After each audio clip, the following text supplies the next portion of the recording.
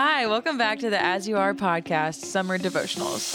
All summer long on Tuesdays and Thursdays, we're going to be sharing 5 to 10 minute devotionals from all different people. So be sure to check back in after today. Hey guys, my name is Mallory Mason, and I recently graduated from the University of Georgia, where I was an As You Are leader, and I now will be joining the As You Are expansion team, which I'm so excited about. So today, I wanted to focus on a verse that's really been on my heart and really just been an encouragement for me throughout this season of life, and especially within this last month. As we go into new seasons of life, whether that is starting another year of college or just graduating and starting a job, or maybe that's starting a new job in post-grad, it can be easy to act and pray in a way of fear. Just fear for the next chapter and fear for change, which is so normal. But God wants us to pray more in the realm of faith and not within the realm of fear. And so this verse has really just hit home for me. And it is the Message version of James 1, 5-8. And it says, if you don't know what you're doing, pray to the Father. He loves to help.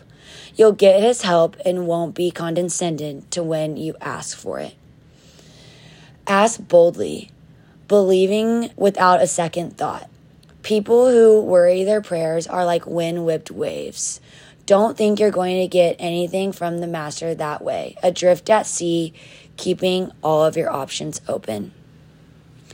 And the part of this verse that really just has resonated with me is asking boldly. He wants us to ask boldly, and he wants us to build a firm foundation with him where we allow his grace to work within our lives and complete different things within our lives. He wants to hear us, and he wants us to have a conversation with him that we feel we can fully open up. That goes with having a faith that is just so large that it conquers our fears. This is something that I've been working on in my life, and I think as I've closed a door and about to open the next chapter, it's been something I've had to continually remind myself and not allow those fears to creep in me.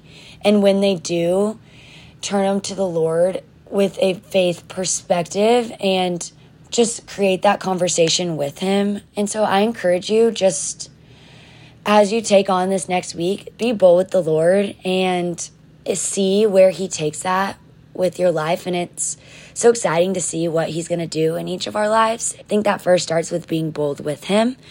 So I'd love to just pray for us as we go into this next day. Hey, Jesus, I just thank you for the way you move in our lives and the way that you stand as a firm foundation in our lives, Lord. And I just thank you for the opportunity for us to be bold with you, Lord, and to pray in a way that it's just built on faith and not of fear. For you take our fears and you turn them into amazing things, and you work within us in ways that we could not even comprehend. I pray that you will remind each of us as we go into this next day, into this next week, into this next month, no matter what each of us is facing, that you will work boldly in us and that we will ask you boldly, Lord.